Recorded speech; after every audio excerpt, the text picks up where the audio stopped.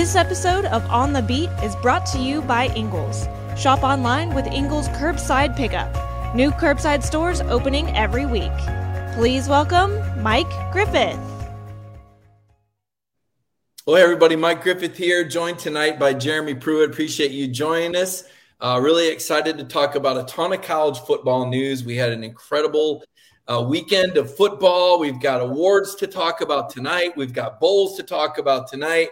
We're going to cover it all. We're going to knock it out. We're going to take questions from the audience for Coach Jeremy Pruitt. Jeremy, thanks for joining me. And I guess I'll start out with you tonight by asking you for some immediate reactions from this past weekend. Well, Mike, while you were off the air, all of us on here, we had Stetson winning the Heisman. We had the Dogs 15-0. So we had it figured out. But going back to the weekend, you said it earlier, just starting on Friday night, just a dominating performance by Utah. You look at how they just physically whipped USC. Obviously had the upset of K-State over TCU, and then Georgia closing it out with, to me, I thought was a really, really good win against LSU. Jumped out on them early. Me and you've talked about it. Got out so far out in front, probably relaxed a little bit, and then there's a quarterback change, and I think something that really showed up in that game is the defensive coaching and preparation. When you give Kirby Smart and his staff room to prepare, weeks to prepare for an opponent, and then bam, there's a new quarterback. They're doing things that they've not seen, and probably it showed up a little bit. Yeah, it's interesting, Jeremy. I think we take it for granted that Kirby can do so many different things and so many different packages, and they prepare so well. You see Georgia able to take so many things away.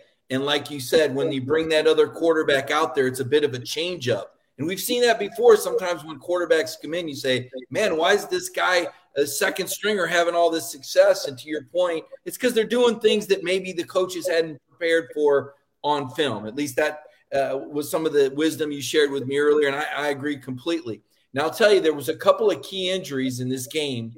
And just to let everybody know where it's at, Ladd McConkey left that game in the second quarter. I think Ladd was headed for a career day. He already had like 5 catches and over 50 yards. He might have had over 100 yards receiving in that game, but went down in the second quarter. Kirby said at the time after the game that he didn't believe it was going to be serious. Everything I've heard to this point is that Ladd should be fine for the bowl game. They may not be running him out there at practice every day. He may need a little time to rest that knee. Kirby mentioned some tendonitis issues that he'd been having. Certainly, Georgia used Ladd McConkey a lot. He was the leading wide receiver all year, in addition to a punt return guy, played special teams, really provided some important sparks for Georgia throughout the year. I think Ladd will be back for the game, and I think that's important. Warren McClendon, I have not heard an update on him. You heard Kirby Smart talk about an MCL after the game, said he didn't know what degree it was. Sounds like a sprain to me, but I don't know that for sure. We'll find out from Kirby the next availability. We're not sure when we're going to get a chance to talk to Kirby Smart again or get an update. My guess might be it could be next week. So between now and then, we'll see what we can find out. So those are 2 very important injuries that Georgia suffered. And Jeremy, I got to ask you, you've been the benefactor on a coaching staff before of a team that didn't play in a championship game and was able to get into the college football playoff, and that was 2017. Georgia had to play Auburn in the SEC championship game. Alabama did not play in the SEC championship game, got in, and there were some Georgia folks that thought, you know what, that's kind of a disadvantage. What your take on that team playing 1 fewer game, because now it's Ohio State that has 1 fewer game on their odometer and 1 more week of rest as they prepare for the semifinal? Well, I think definitely it can be an advantage. I go back to the 2017 season. If we would have played in the championship game, we were so beat up and just really piecing the team together kind of at the end of the year. It really caught a break by not playing in the SEC championship game. Gave the guys a chance to heal up. And also it's like, you're getting another shot. You had your shot through the season. For whatever reason, it didn't turn out the way you wanted it or expected it to turn out. And then we got another shot to do this, and it's only 2 games. So, I think, Georgia is going to play a dangerous opponent in Ohio State. I mean, you look at the draw when it, comes to the top four off committee. I think Georgia probably, when you look at the three teams, I think this might be the toughest matchup for them. Yeah, no doubt about it. When you take a look at the odds, you see Georgia's only a 7-point favorite versus Michigan, which was like a 9-point favorite. I don't know where the spread is right now. I haven't followed it. But the number 2 team was a bigger favorite over the number 3 team than the number 1 team was over the 4 team. So, I know the College Football Playoff Committee, I know Boot Kerrigan said that they didn't talk about avoiding a Michigan-Ohio State rematch in the room, but I listened closely to the wording. Nobody talked about it in the room, he said. That tells me that out of the room they probably did. Let's be honest. Nobody wanted to see a Michigan-Ohio State rematch in a semifinal. And do I think that the best team was kind of manipulated a bit? I do. In fact, if I'm going to be completely honest, I don't think TCU is really one of the 4 best teams. Now, this is where it gets sticky, Coach, because in 2017, I do believe Alabama was one of the 4 best teams. But I'll tell you what, in 2018, I believe that Georgia was one of the 4 best teams. But that's when the CFP stepped in with this protocol and said, when these teams are so even, and gosh, we just can't tell the difference between Oklahoma and the Big 12 and this 2-loss Georgia team. So we're going to go to protocol and go with our conference champ, Oklahoma. And Oklahoma got ahead of Georgia in 2018 when Georgia was one of the 4 best. You know what happened? Oklahoma was down 28-0 within 16 minutes to Alabama against an Alabama team Georgia led by 2 touchdowns. So I think that the CFP has gone from being the 4 best to the 4 most deserving. And I think because if I was going 4 best, my 4 best teams would be Georgia, Alabama, Tennessee, and probably Michigan. Now, I think Ohio State is more dangerous for Georgia than Michigan matchup-wise, but I think Michigan would have to get it because they won the CFP. What are your thoughts on college football playoff and 4 best versus most deserving? Well, I got 2 things. First of all, you said, when are you going to talk to Kirby again? That'll be after signing day. Probably. That'll be the next time you talk to Kirby. It'll be after signing day. 2, I promise you the folks in Columbus, they were real excited about getting into the college football playoffs, but they didn't like their draw either. I can guarantee you that. But, hey, to me, you got to go by records. We talked about it last week. You asked me who I thought would get in. I told you I thought TCU was already in based off their body of work. Georgia and Michigan were going to be in. And then if USC won, they would be in. If they didn't, it would fall to Ohio State. I just don't see how you place a 2-loss team ahead of a 1-loss team. If we're not going to go by records, then we need to have a super conference, and let's just play it that way, and take the top 32, 36 teams, whatever it is, 40 teams in the country, and say, hey, we're going to create it like the NFL, and here we go, this is it, and push everybody else out. Yeah. Well, we got what we got. We're going to have this committee moving forward when we go to a 12-team playoff, and this absolutely does tee up what people want to see in and it's only 2 years away. It's amazing that they got it done, but in 2 more years, 2 seasons from now, we're going to be sitting here looking at a 12-team playoff, and it's going to accumulate in Atlanta. Will be the first CFP championship game after a 12-team playoff. A lot of excitement. I'm going to move on now. Heisman finalists were announced tonight. Stetson Bennett, the very first Georgia Heisman finalist since 1992 when Garrison Hurst made that trip to New York City. Ironically enough, that was the only season that Georgia played the Ohio State. Those teams have only met once. Georgia won that game, picked off Kirk Herbstreit, 21-14 victory for Georgia when those teams met in the bowl games. So the news tonight, your finalists are C.J. Stroud, Caleb Williams, Max Duggan, and Stetson Bennett. And I got to tell you, I think it's a lot of recency bias. I think it's a lot of what have you done for me lately and watching those kids over the final weekend, because the first and the second team all SEC quarterbacks, they're not there. So it's a pretty interesting list to me, Coach. Yeah, so I kind of dug into the numbers of all these guys today, just looking at it. to me, when you look at the numbers, to me, Hendon Hooker had the best season. Hendon Hooker don't control what happens on the defensive side. He played 11 games. I mean, he got hurt at the very end of the South Carolina game. The numbers he put up in that game were really good. The one game that maybe the numbers wasn't as great was Georgia, but who has put up great numbers against Georgia? This past week, a second-team quarterback in the second half. But, I told you last week that I felt like Bryce Young was the best player in college football. I still believe that. But statistically, his numbers, to me, were not as good as Hendon Hooker's. Now, neither one of those guys got invited to New York, right? So they're not in the top four. So I started breaking down the other four guys. I mean, hey, I'm with Stetson Bennett. I mean, I look at that and look at his numbers. His numbers are as good or better when you talk about his pass completion percentage, his quarterback rating, how many touchdowns or how many plays that he makes with his feet. And then you look at the record of his team. A lot of folks want to talk about statistically, maybe his might be a little bit behind some of the others. You got to throw into the fact that Georgia has dominated most of the games, and Stetson has really, just doing what his coach is asking to do. He's handed the ball off a lot in the second half. So statistically, his stats can be much better. Yeah, there's no doubt if Kirby and Todd Monken wanted to run the numbers up for Stetson Bennett, they could have done that easily earlier this season. I didn't think he had a great November. Honestly, there were a few games he didn't have a touchdown. They had to rely heavily on the run game.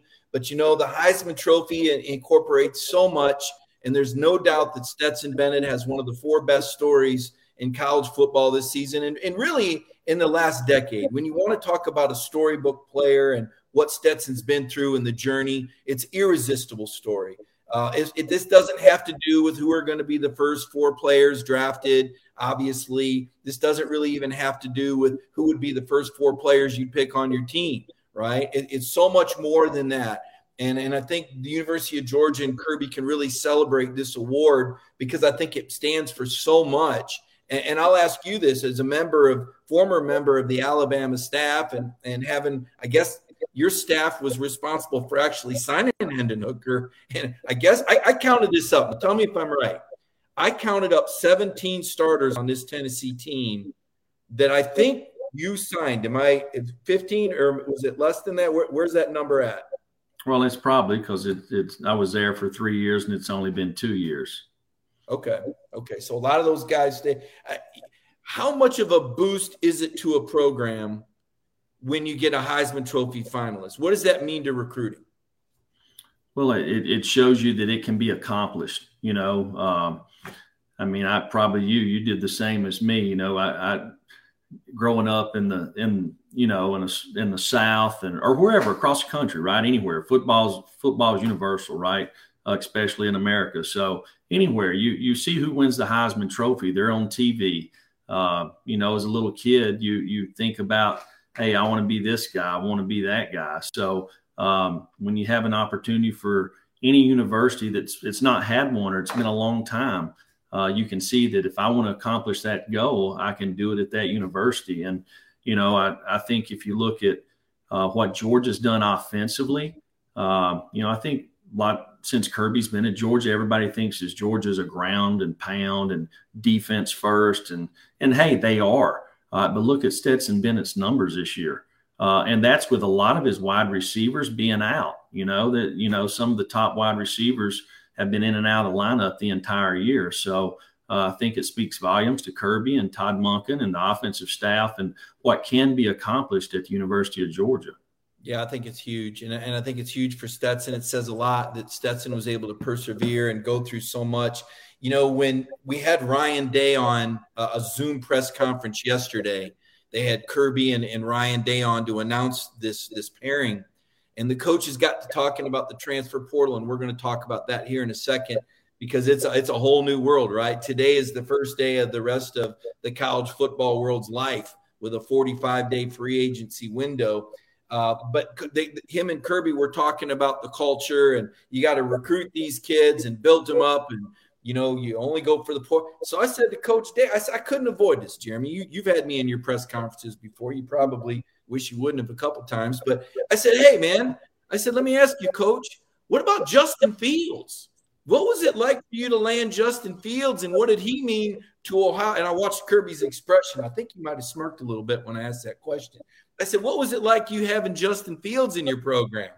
And Ryan Day said, well, to start out, Kirby was first class. He handled it so well, and Justin had nothing but great things to say. And it was so important. Obviously, he left a legacy here. And he said, and we know how it is. These things are always hard. This is how the world is. He said, we lost Joe Burrow and Jameson Williams, right? So he's kind of saying, look, we get it. Ohio State lost Joe Burrow and Jameson Williams. Georgia lost Justin Fields. We're seeing so much more. And Justin is kind of the tie that binds when you think about Ohio State and Georgia, like I wrote. If you type it into Google, Justin Fields' name's going to come up everywhere. You've been around it enough to know about this portal, and you were a proponent of players being a graduate transfers. I recall at the spring meetings back in, I believe, 2017 or 2018, whenever you were hired. What do you think about the current state now with the way this 45-day window in portal works and a free one-time transfer, Coach? Well, I think when the rule was put in place, it was for the probably the mental health and well-being of the student athlete. That was one of the primary reasons that it was put into place.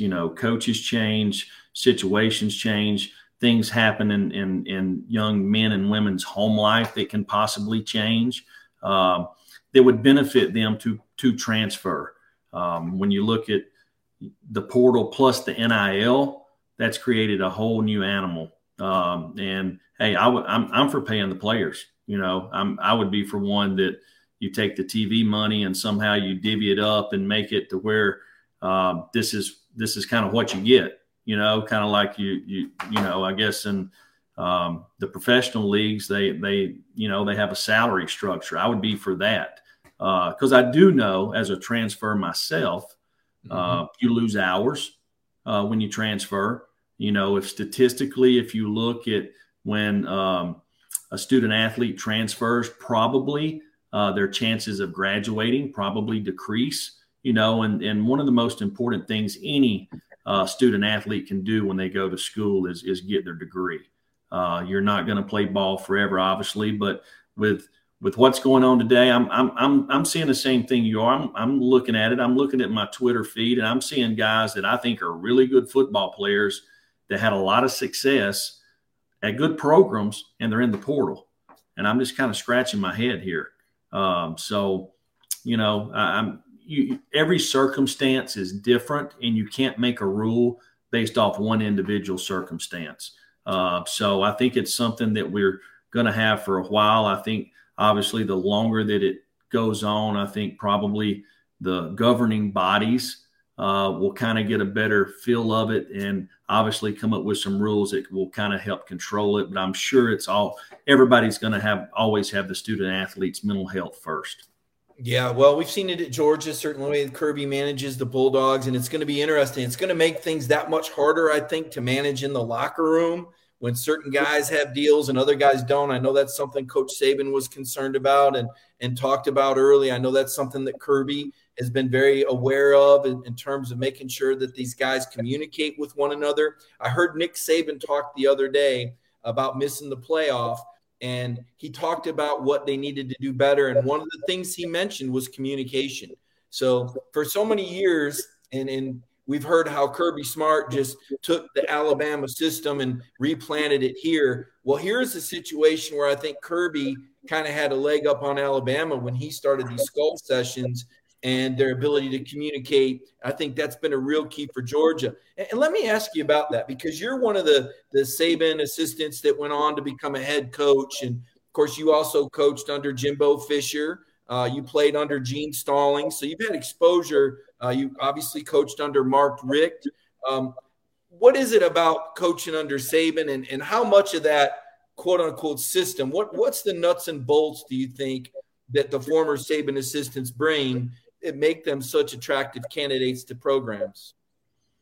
Well, I think, first of all, just being involved in a program that's been at the very top. If you look at the success that Coach Saban's had over his career, and, you look at I would say that myself, I can't speak for anybody else that's left his system, but I bet from one of the biggest things that everybody takes from him is his organizational skills and his plan. Because his plan is really, really good 365 days out of a year. Now, everybody has to put their own personality on it. And, you mentioned Kirby and his staff being able to kind of keep controlling the narrative a little bit about people in the portal and all that. I think a lot of that goes to the stability of his staff. Kirby's not had a lot of turnover. Obviously, he's lost Mail, and when you have some success, you have the success that Georgia's had, you're going to lose some guys. But he's really had a lot of stability on his staff. And I'm going to point out a guy that I actually had the opportunity to work for when I was at Georgia, and I think he's a guy that is important as anybody in the program, is Jonas Jennings. When I had an opportunity to work for Coach Rick, and Coach Rick hired him, the guy done a phenomenal job in player development and kind of knowing the heartbeat of each individual player on the team. And Kirby kept him. They obviously played together at Georgia. And I think he's an integral part of the success at Georgia. Yeah, it's interesting because those are some of the behind-the-scenes guys that really tie the program together. Coach Smart at the top of it, but, your strength and conditioning coach is obviously huge, and how much time he spends with the student athletes when the coaches are away, and the off-season conditioning. You mentioned a player development guy, a relations guy like a Jonas Jennings that's behind the scenes, to your point, the heartbeat of the team, understanding the kids, maybe getting to the root of the problems before they become big problems. And now Kirby Smart with the Skull Sessions and the time that he's dedicated towards these relationships. If there's one thing I've learned just being a beat guy covering Kirby, because I try to learn a little something from everybody that I cover. I try to take something away.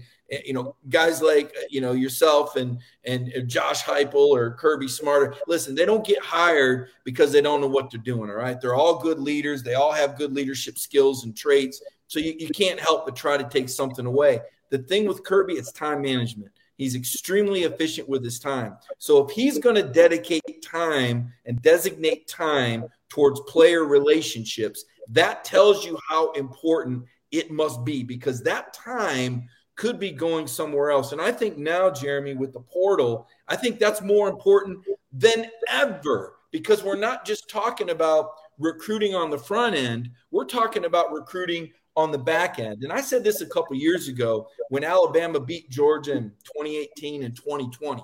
I said, they're not beating Kirby on the front end anymore. They're beating him on the back end. They're getting these guys to come back for their senior year, and instead of being a third or a second round pick, now they're a first round pick. And you were probably around for some of that. And how did Saban approach it? And how much of it is just players trusting and buying in that, you know what, if I follow the plan, not only can I win a national championship, but I can be a first round pick. Well, what they say, a picture's worth 1,000 words, right? So you see it. You see somebody come back within your own program. Kirby's not talking about what happened at somewhere else. It happens at the University of Georgia, where a guy does come back and he develops and is a first-round pick. So what does he do when he comes back to the University of Georgia? When he's talking to guys that are trying to make decisions, they say, "Hey, listen, you need to listen to this guy." And I think another thing is trust. Which starts in the recruiting process. It starts over the 3 or 4 years that they play for an individual coach. Hey, in everyday life, Mike, you know who you can trust and who you can't, right? So building that trust, and the only way you build that is with a relationship. And hey, let me tell you, football's tough. And at Georgia, there's a lot of competition every single day. So you've got to be honest, and you know that Kirby is. You can see the way it's developed throughout the team. And so when it comes time to make those decisions, parent, whoever, the student athlete, whoever's involved, they get them the information, from all the different professional teams, and they make good decisions. And I can tell you, just being around Kirby over the years, if he feels like a guy needs to enter the draft, he would tell him that. Hey, it doesn't do anybody any good as a coach to not put their best foot forward for their student athletes. Yeah, and you were by Kirby's side for 6 years in that program on the same defensive staff and working side by side for a lot of those national championships. Coach, I want us to take a halftime break. When we come back, I want to get to the real controversial part of the show. You've been pretty good about throwing some picks out there and some initial thoughts about the bowl pairings. Don't always make people happy, but you shoot from the hip. I appreciate it. So let's take this quick break. We'll recognize our sponsor, Ingles. When we come back, we're going to go over the bowl matchups. We're going to get Jeremy's thoughts on the Georgia-Ohio State game. I don't know if we can squeeze a pick out of him yet, but I think he's got an inkling. I want to take a look at some of these other picks. Florida losing Anthony Richardson, South Carolina, Notre Dame, Tennessee, Clemson. Got a lot to talk about right after this message from our sponsor, Ingles. It's in our hearts to feel for you. There's been ups and downs, turnarounds, good days and some bad. But we stand together for worse and for better. We'll always have your back. With open arms, heart to heart, hand in hand. Community strong. Welcome back to the program. Mike Griffith, joined by Jeremy Pruitt. You're watching our Eagles on the Beat show here Monday night. We've had some exciting news to recap it. Stetson Bennett, one of 4 finalists for the Heisman Trophy. The first time that's happened since 1992. Big congratulations in order for Stetson and for the Georgia offense. Todd Monken, one of the finalists for the Broyles Award. I've been trying to kind of monitor that to see if he's going to win it. I know that Chris Smith tonight, one of the finalists for the Nagurski Award. Don't think he's going to win that. Think Will Anderson from Bama probably going to win that. But the fact that Chris Smith was recognized as one of the 4 best defensive players in the country was very well deserved. So, Coach, I told the folks that we'd take a look at some of these bowl games, and I'll start at the bottom. And believe it or not, Florida's at the bottom. And, man, they're really at the bottom because Anthony Richardson announced today that he's turning pro. And this was a shock to me. So, one, I know you're also familiar, friends with Billy Napier. And but if you're Billy Napier, you talk about a head scratcher. I mean, couldn't Anthony Richardson have developed into a first-rounder 1 and 2? What do you think about this? Oregon State now a 10-point favorite over the Gators without Anthony Richardson. What's this do to that program? Well, I'm with you, Mike. It was that kind of shocked me when I saw that today. Obviously a guy with a lot of talent, but when you look at just the quarterbacks in this league, where does he stack up? I think the guy probably would have benefited from another year in college, being in Billy's system, and you could kind of see the growth a little bit as the season went. But only he knows his circumstance, and I hate to comment on somebody's circumstance when I don't know everything that's going on. Yeah, well, whatever circumstance it was, I'm sure some NIL money would have helped it out. But, this is a major talent. He will get drafted. Make no mistake about that. He's clearly still raw, but I've seen some flashes from him that have blown me away. At times, his upside, he flashes like Cam Newton, but he's nowhere near as developed as Cam was. Certainly bringing back a bad memory for Coach Pruitt there. What an unbelievable Cam Newton performance. Was that 2010, Jeremy, when he had the – Yeah, it was 10. Yeah, Kirby probably kicked me out of town if I bring it up around him. That was an unbelievable. Hey, I got a question, Mike. Did Kirby slide you that question to ask Ryan Day today? About Justin Fields? No, he didn't. But like I said, I thought I might have seen a hint of a smirk when I asked him. I thought I might have seen it. I bet you did. I bet I did. Ryan Day handled that well, though. I'll say that. He did. Good for him. Yeah, good for him.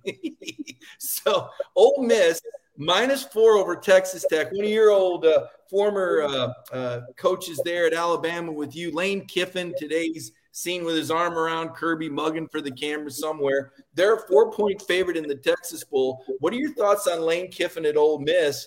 Do you think he almost took the Auburn job, and who do you like in the Texas Bowl? Well, I don't know about the Auburn job, but Lane needs to get back to winning. They had started off the season really hot, and he is running the ball really, really well. So I think this is an opportunity for them to kind of build on to next year, kind of go back, reset, And I like Ole Miss. I like them running the football and those good running backs they got. And, you give Lane a little bit of time. He finds a way to put points on folks. He does. And I think that they'll be up for this. Things have settled down now. To your point, they did not finish the year well. They lost to Mississippi State, a losing streak there at the end of the season. Here's a really intriguing matchup, and I'm excited. Mike, we can't talk about Lane because he'll be trolling us on Twitter. He will come after you on Twitter. We've seen media and other coaches, so maybe we're going to be in the crosshairs here tonight. This bowl I'm excited about, and Shane Beamer is a guy that we both know and we both like. I think everyone likes Shane. I think he's a good guy, and the feel good story. You kind of he's such a good guy. Really hope it works out. Well, not only did it work out, but he put 63 on Tennessee, and then he beat Dabo Swinney and Clemson in Death Valley. And this is mind-blowing to me because I watched Georgia. This tells you how good Georgia can be. I watched Georgia beat them 48-6 in Columbia. And this same South Carolina team, really minus their best running back, by the way, takes down Tennessee and Clemson. And now Beamer's got a chance to play Notre Dame. I mean, I got to tell you, can you believe it? Are you as surprised as I am? So I'm just going to kind of predict something here, Mike. So before the transfer portal, if you started off really hot early on in the season, you could kind of rack up in recruiting. If you fizzled down toward the end of the season, it didn't really matter because everybody kind of had their mind made up anyhow. Now with the transfer portal, you can kind of fizzle early on in the season, but if you get hot like South Carolina has these last two games, the upset of Tennessee, upset of Clemson, and they pour one on Notre Dame here, or even before you got early signing period, look out for them in the transfer portal. A team that gets hot late in the year. You said it earlier when you talk about Heisman voting. What have you done for me lately? I could see Shane racking up in the transfer portal and kind of probably in making his roster, improve his roster, and maybe move up a step in the SEC. Well, he might have to, because I saw that tight end from Oklahoma that transferred with Rattler says he's leaving. So that's the writing on the wall. That makes me wonder if Rattler's coming back. I think Rattler said he's considering his options, and we'll see. I hope Spencer Rattler comes back. I really think these quarterbacks can benefit from another year. We saw Hendon Hooker and how much growth he had this past year. I wish Anthony Richardson would have come back for his sake, because I think it's a development thing. I hope Spencer Rattler comes back another year, especially if Freddie Kitchens is still there. You got a former NFL head coach and quarterback coach there that did so much for Rattler this year. And Freddie was, I think, one of the guys probably behind the scenes. That's a great benefit for Rattler. But we'll see what he does. Notre Dame, a 3.5-point favorite. You got an early lean in this game? Any early feeling? I like South Carolina. I think South Carolina is going to continue to throw the ball down the field. Notre Dame plays a lot of man-to-man. I think you'll see a lot of deep shots in that game. Here's an interesting game. Mississippi State and Illinois. You've got some experience coaching against Brett Bielema. You're certainly familiar with Mississippi State. And Mississippi State getting that win late. You were the one that forewarned us about that crazy Mississippi State defense and how it could cause problems for Tennessee or for Georgia. And it sure did that night in Starkville. Georgia was able to overcome some turnovers in that game. What do you think about Mississippi State and Illinois and what used to be the Outback Bowl? It's now called the Real Quest Bowl in Tampa. Well, the one thing about bowl games, I would say that both teams are going to be excited to be in that game. It's obviously in Florida, right? So I'm always looking like, hey, who's going to win this game in the bowl game? Well, who's fired up to be there and who's pissed off to be there, right? So right. I would say that Illinois is going to be fired up to be in this game. I would think Mississippi State is too. So this may be one of the better games. But I like Mississippi State. I really do. I like what they do on defense. I thought in the Egg Bowl, I thought Mike Leach got to running the football, which the way everybody's been dropping 8 against them, they probably needed to. So I like Mississippi State in this game. I think it'll be a great game, one of the better games of the bowl season.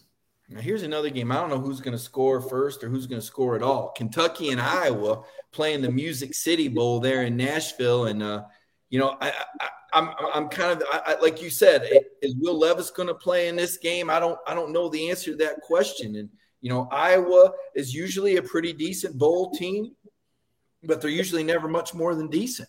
I guess that's good enough because that coach has been there forever, and I don't know what he's really won other than 8 to 10 games a year. They really like that Kirk Ferentz guy.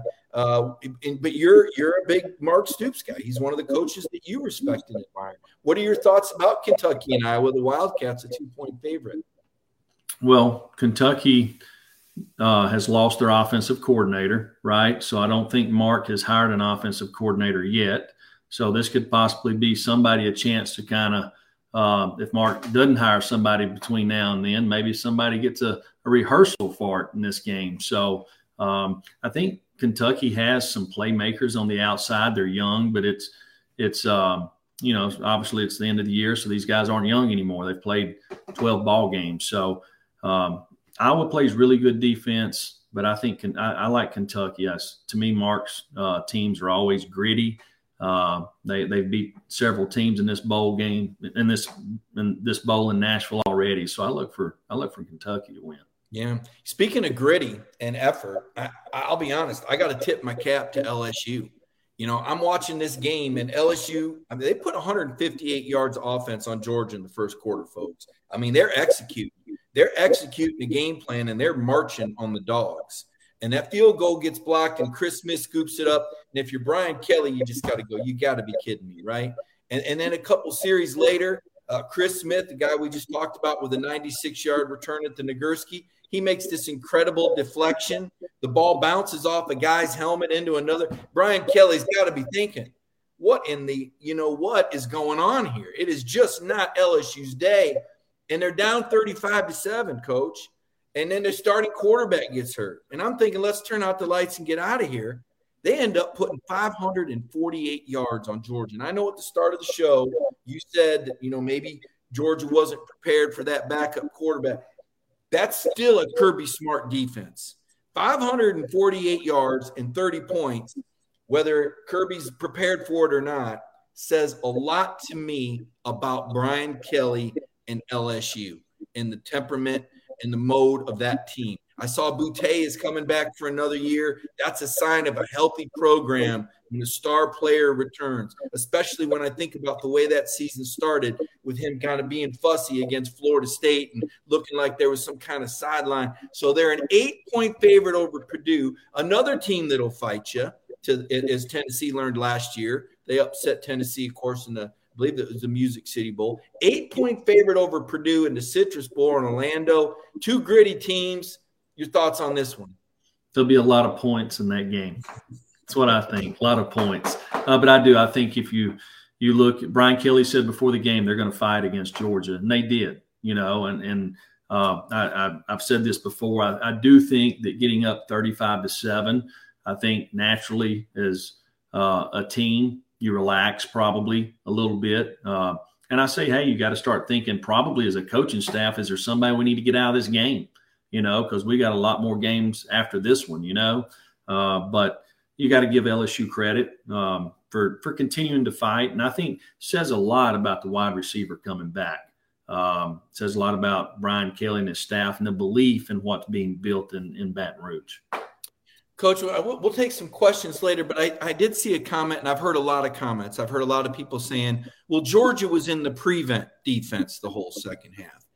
I'll let you explain the difference between a base and a zone and a prevent, and tell me what you saw. And you've been in the huddle with Kirby Smart when he's called defenses at Alabama. You called defenses for 2 national championship teams yourself. You were on with Nick Saban for several years. So what were we seeing in the second half as far as the defense against a quarterback that, as you said earlier, they didn't really have a whole lot of film on? Yeah, I think if you look with Daniels in the previous games, there was not a lot of drop back pass. A lot of it was because the youth on the offensive line, a lot of what you'd call zone plays, zone replays, slipper plays, some RPOs, and mixing in a little drop back pass and movement with the quarterback, getting him different ways to get him out of the pocket because he can run and hurt you with his feet. And then obviously when he's out of the game, LSU went to, drop back pass and I'm going to tell you the way Kirby and his staff are going to prepare for each team. They're going to figure out what patterns they run, what's their dominant patterns they run in certain down and distances, and they're going to scheme to take them away. I believe that they were seeing things that they hadn't seen all year. So they were having to play just playing things off count principles, So obviously, and they probably had subbed a little bit too, So, and I think LSU took advantage of it. But I thought there in maybe the last 8 minutes, you saw a lot more movement out of the front, out of Georgia's front, creating some twist and things up front. And got to the quarterback. But, you talked about it today. The one thing to me that stuck out in that is can Georgia get to the quarterback rushing 4, which is going to come into play this next game. I thought when it got to that point that they would really dominate LSU's front when it came to pass rushing and putting pressure on the quarterback. And I didn't see that for the last half of the third quarter, early part of the fourth quarter. Now, had they subbed and some of that possibly too, right? So something we talked about today. So it'll be interesting when we get to the Georgia-Ohio State matchup.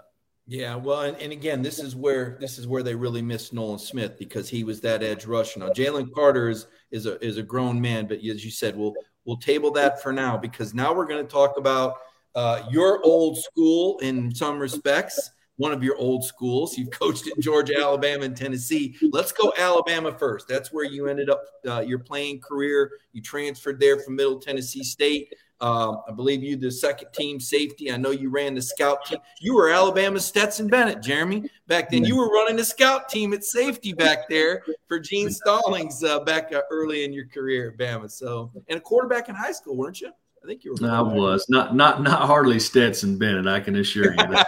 So Alabama is a 4-point favorite over Kansas State in the Sugar Bowl, and I'll be honest with you. Typically, I take Alabama. Alabama's just such an automatic pick, but man, those Kansas State guys play hard. And yeah, they got beat by Tulane, but this is kind of one of those who's excited to be there.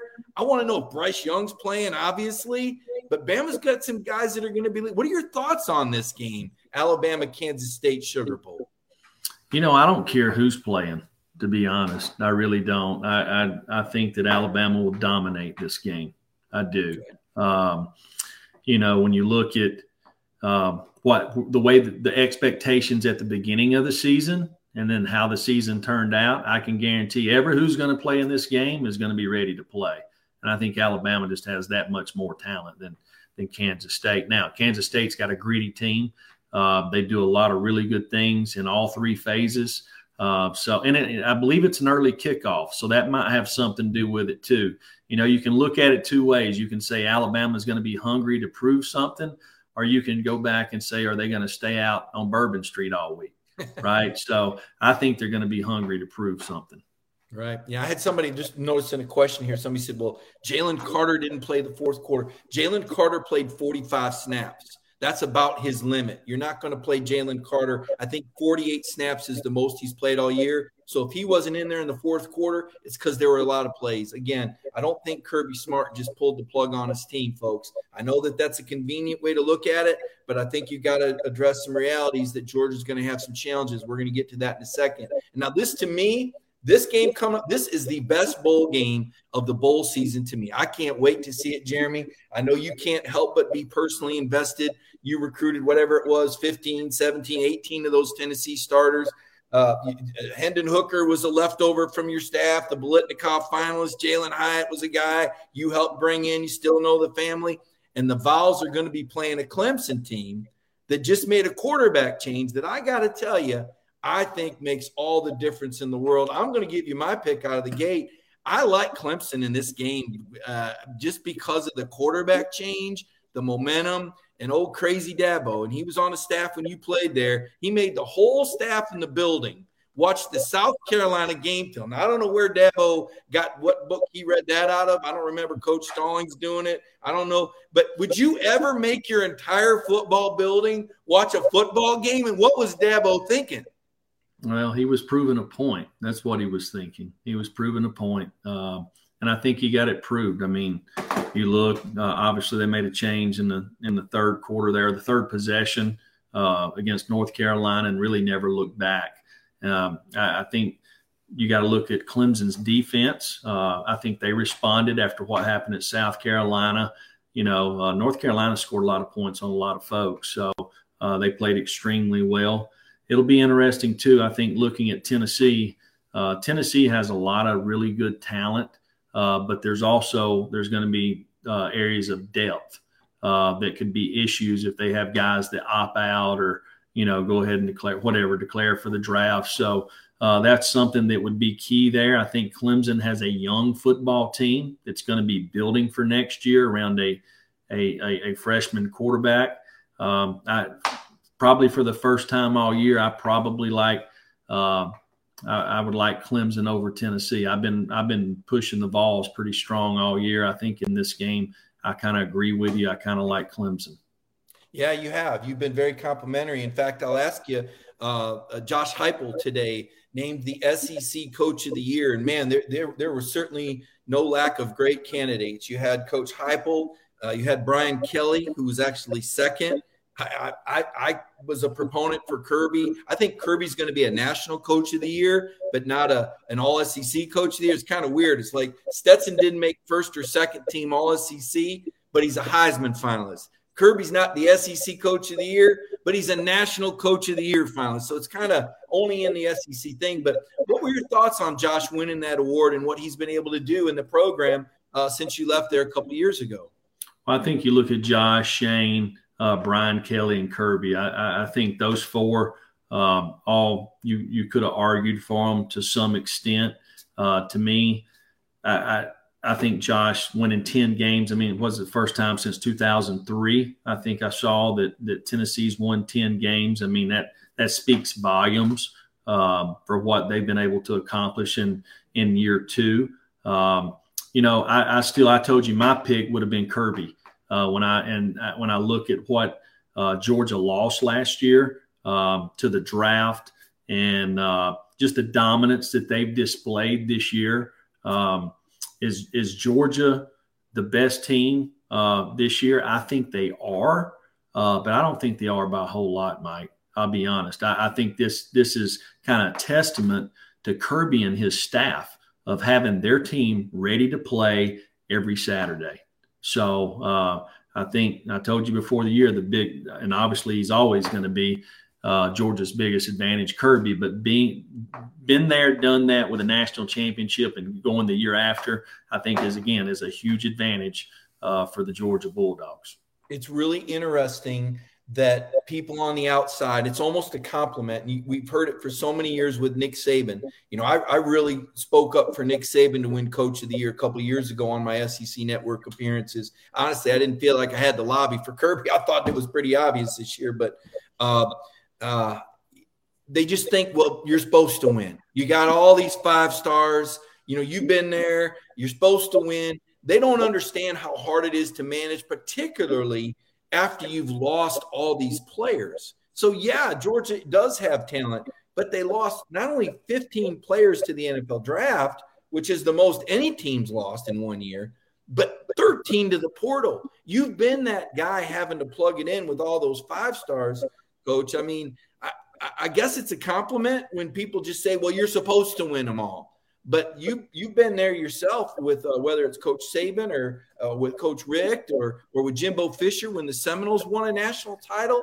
What is the most important trait to have when you're trying to rebuild, when you've lost so many guys like that at a program like an Alabama or a Florida State or a Georgia, having coached in all those programs? Really probably just starting over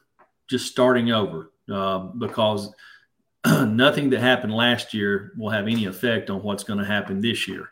And just getting that, everybody's starting over. It doesn't matter if you were all SEC or all American the year before. That has nothing to do with how you're going to play this next year. That's the great thing about football is the best team don't win every Saturday. It's the team that plays the best wins on Saturdays. And I think that's what Georgia has done and made it look easy. That's the thing. They've made it look easy, which I'm not so sure that it's probably fooled a lot of people across the college landscape. The coaching job, to me, that's been done with Kirby and his staff, and they got 2 more weeks, right? Or 2 more. They're going to worry about 1 more game. I should just talk about that. They'll worry about 1 more game. I shouldn't get ahead of myself. But I just think it says a lot about them and where this program's at, that they can that's last year and they've started over and it's a whole new team and they're trying to create their identity. And I think you kind of see that. They're winning a little differently than they won last year. And it doesn't always look the same, but hey, this is their team. And to me, I think this is probably as good a coaching job out there in the country. Yeah, Kirby said after the game last Saturday, I thought it was funny because he's been pretty transparent and almost having fun with it. He said, this team is not comprehensible. And I thought that was a very interesting word. They're not understandable. He said tonight was a microcosm of the season. They played some of their best football of the year, and they played some of their worst football of the year. Because he was probably a little teed off about some broken assignments. He said some of their best, some of their worst. He said, but they did what they had to do to win the game. And that has been the trademark of this team. So now Georgia, a 6-point favorite. 7-point favorite. I don't know who your bookie is, whoever's watching, but whatever you got them at, they're a touchdown favorite over the Ohio State in the Peach Bowl. We talked earlier in the show about the advantage that Ohio State has not playing in a championship game, that extra week of rest. Jeremy said when he was in Alabama in 2017, there was a boost there. They got healthy and they got a psychological boost. Is it fair to say that playing in Atlanta for Georgia evens that out? If you had your choice of playing in Atlanta as Georgia or having that extra week off, which one do you think those would be more beneficial? I'd rather play in Atlanta as Georgia, all right, because I've coached on the Georgia sideline in Athens, and I know, and I witnessed this year when Tennessee went to Georgia what kind of impact that the Georgia fans can have on a game. And I'm going to tell you, they're going to need to have that kind of impact in Atlanta. They need to start buying tickets and getting them all. And because I feel like this Georgia team has kind of honored the Georgia program with the discipline and just how they've went to work. It seems like every week to be prepared to be at their best. I mean, hey, now it's time for the real fight start, right? So it's in Atlanta. They've earned that, and I think the Georgia fans they'll show up and they'll be, like I said before, I thought they were a 7 to 10 point advantage in that Tennessee game. They need to be that in this game because they might need it. Yeah, Ohio State buys up tickets, folks. Here's what you need to know. You think Georgia has a big traveling contingent? Wait until you see Ohio State. I saw this when I covered the national championship between Florida and Ohio State out in Arizona in 2007.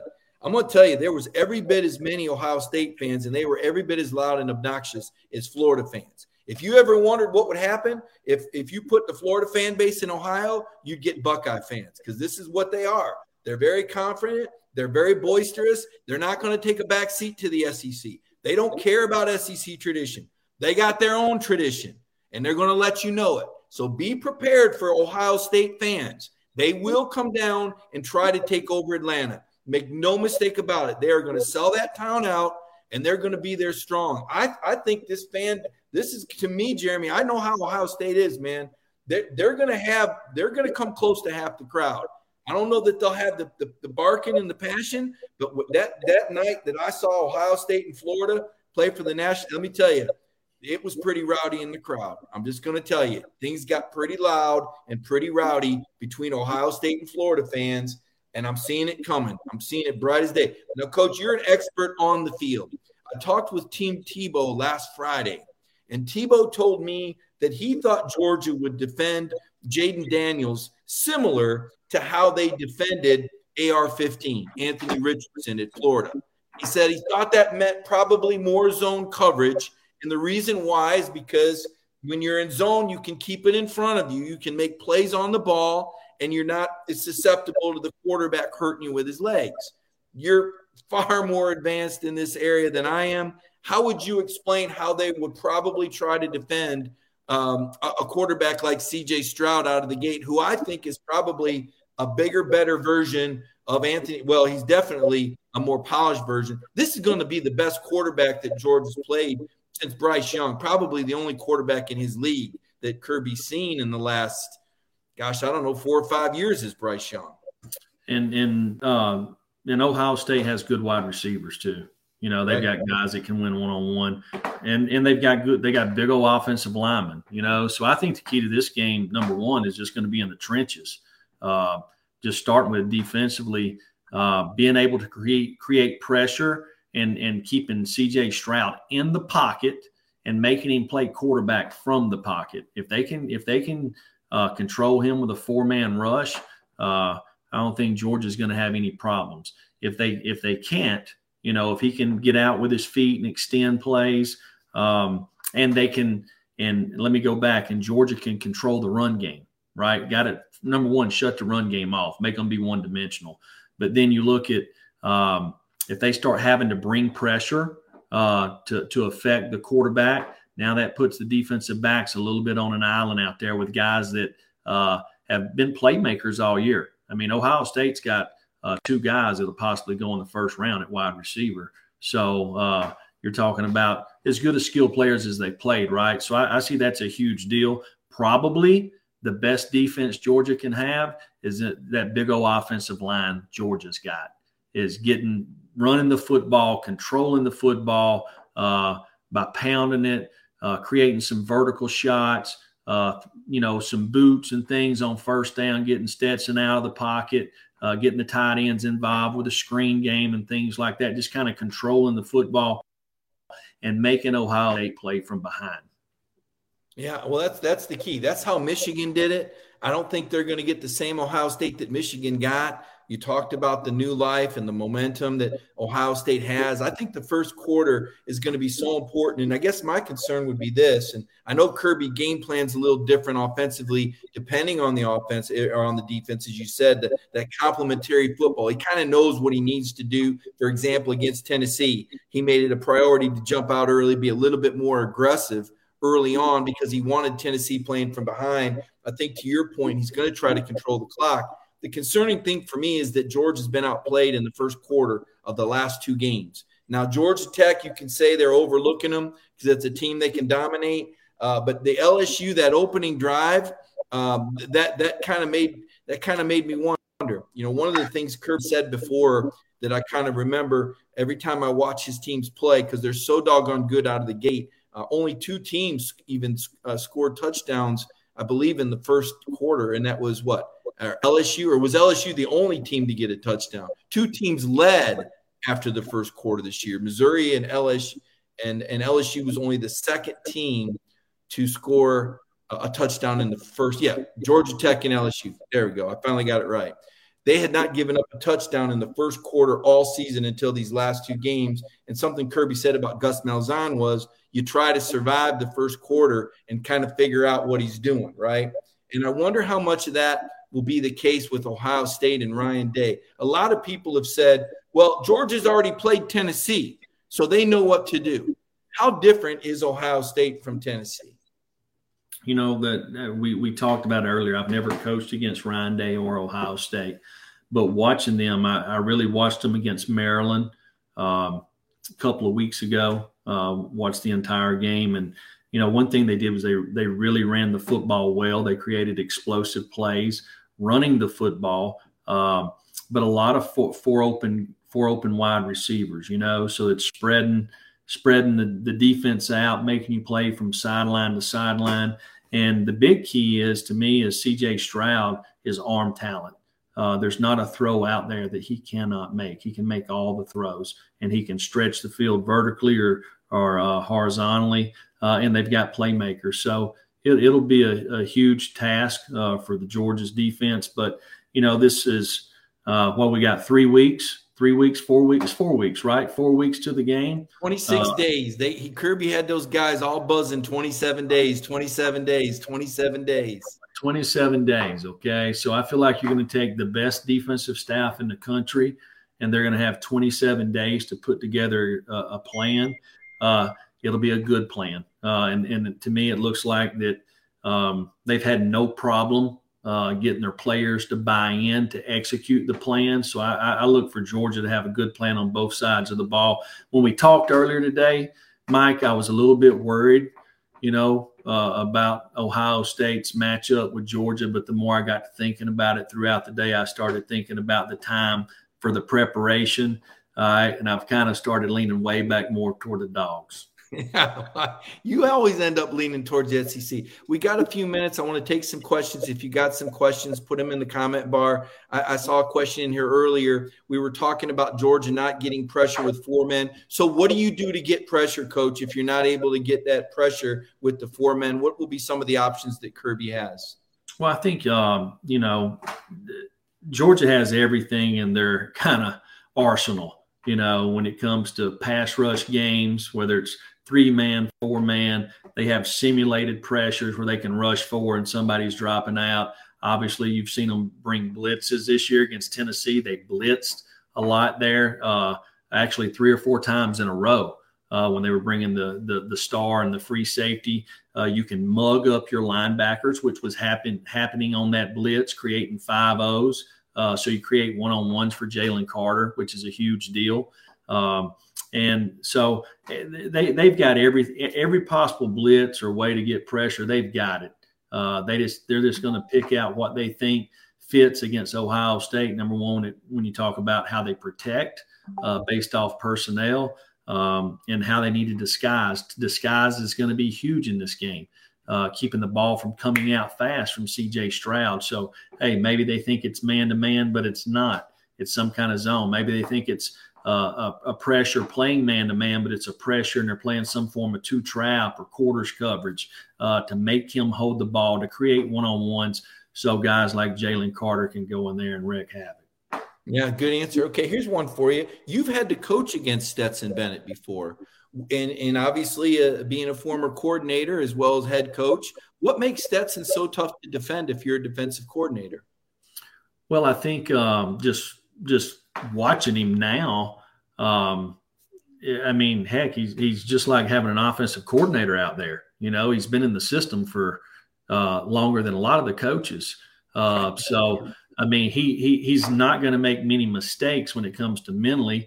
He has plenty of arm talent. I think he's an accurate passer, but to me, the big thing is he can extend plays and he can extend them and hurt you with his feet, but he always has his eyes down the field looking for the big play. So I think he's got a command. He's kind of got, that it factor about him. Guy's confident. I like it. I like his competitive spirit that he has. And to me, just watching him play, coaching against him, when he walks out there, he thinks he's the baddest dude on the field. Yeah, like everybody talks about the confidence, and certainly that's contagious, and everybody looks for that in the huddle. You coached with Mark Richt for some time. We talked about the things you take from Nick Saban as an assistant coach and learn. What were some of the things you took with you from coaching with Mark Richt? Man, I tell you what, you're talking about a blessing to work in the Nick Saban tree and to work under Coach Richt, because Coach Richt, he worked for Bobby Bowden for all those years, right? So everything that Coach Bowden did, Coach Richt had in a book. And you're talking about having an opportunity for 2 years to spend time with Coach Richt and going, through this kind of Bible, so to speak, of a 365-day guide to your football program. So I've been very blessed, obviously, to work for Coach Saban and Coach Richt. But one of the things to me about Coach Richt is just how he handles the players. He reminds me a whole lot of my father. Coach Richt, when you talk about poise, when they have poise in the dictionary, they should put his picture beside it because the man always kept his poise. He had passion for his players. He had passion for the University of Georgia, right? And just the toughness. There was times, I've been in Alabama, I've been at Florida State, and, I come to the first couple of Georgia practices and I'm like, holy moly, we're going to get somebody killed out here. That's how physical the practices were, so I could go on. I could probably write a book about the people that I've had an opportunity to work for and just the things that I've had a chance to learn from them over the years. Well, last one for you then. I got to ask you about Kirby. You worked with him side by side for years. You saw him move on to Georgia. You coached against him. You coached with him. What is it about Kirby that puts him over the top? We've seen the personalities of other great coaches that you've been around. I've been around covering, the Gene Stallings, the Mark Ricks, I covered, Philip Fulmer. What is Kirby's thing? Like when you worked with him, what put him over the top and separated him from these other former Saban assistants that moved on and even just other SEC coaches in general? Well, I think, first of all, Kirby he's very bright, really, really smart. He's got a tremendous work ethic. He has a way. He's a great teacher, there's a lot of guys that know ball, but it's not about what we know. It's about what our players know. I think Kirby's a phenomenal teacher. I think passion. He has passion for the game, and passion is something that you cannot fake, right? You know it when you see passion, you recognize it, right? And he has passion for the University of Georgia. He is a Georgia Bulldog through and through. So I think when it comes to recruiting at Georgia, coaching at Georgia, understanding the rivalries, the expectations. It's just a perfect fit, right? Nobody knows it better than him because he's lived it. So, but I hope that helped you. Yeah, no, I'm sitting there in the press conference. Everything you're saying, I'm feeling it sometimes. But he educates us too. He teaches us too. We're not quite as colorful a language as he gives the players at times, but he's certainly let the media know, and he's fun for me to interact with. I enjoy. It's been part of the fun of covering the program, and I think you would agree with me. It's really about people, and I've covered a lot of programs. You've coached a lot of programs, and it's really cool to meet different people and intersect. And I know it's interesting. We've had you on all year. And first, some of the Georgia fans are like, "Is that Jeremy? He was at Tennessee. Well, he was at Georgia too." Hey. At the end of the day, they're people. They love football, and when they go to these schools, they give everything they've got. And it's pretty cool to get to know them. Jeremy, I've appreciated tonight's show. I kind of sprung, just so you all know, Jeremy didn't know he was in for the full show. Usually he's my second half guest, but we started a little bit later tonight with the big news about Stetson Bennett being a Heisman Trophy finalist. And I knew Jeremy and I would have a lot of ground to cover, and I knew you'd appreciate all the information he brings to the table. So, Coach, thanks for joining us tonight. For Jeremy Pruitt, for my producer, Michael Carvel, I hope you guys enjoyed tonight's show. I hope you enjoy this tremendous bowl buildup we're going to have. We'll be back here Monday night talking more football on Ingles on the Beat. Have a great week, everybody.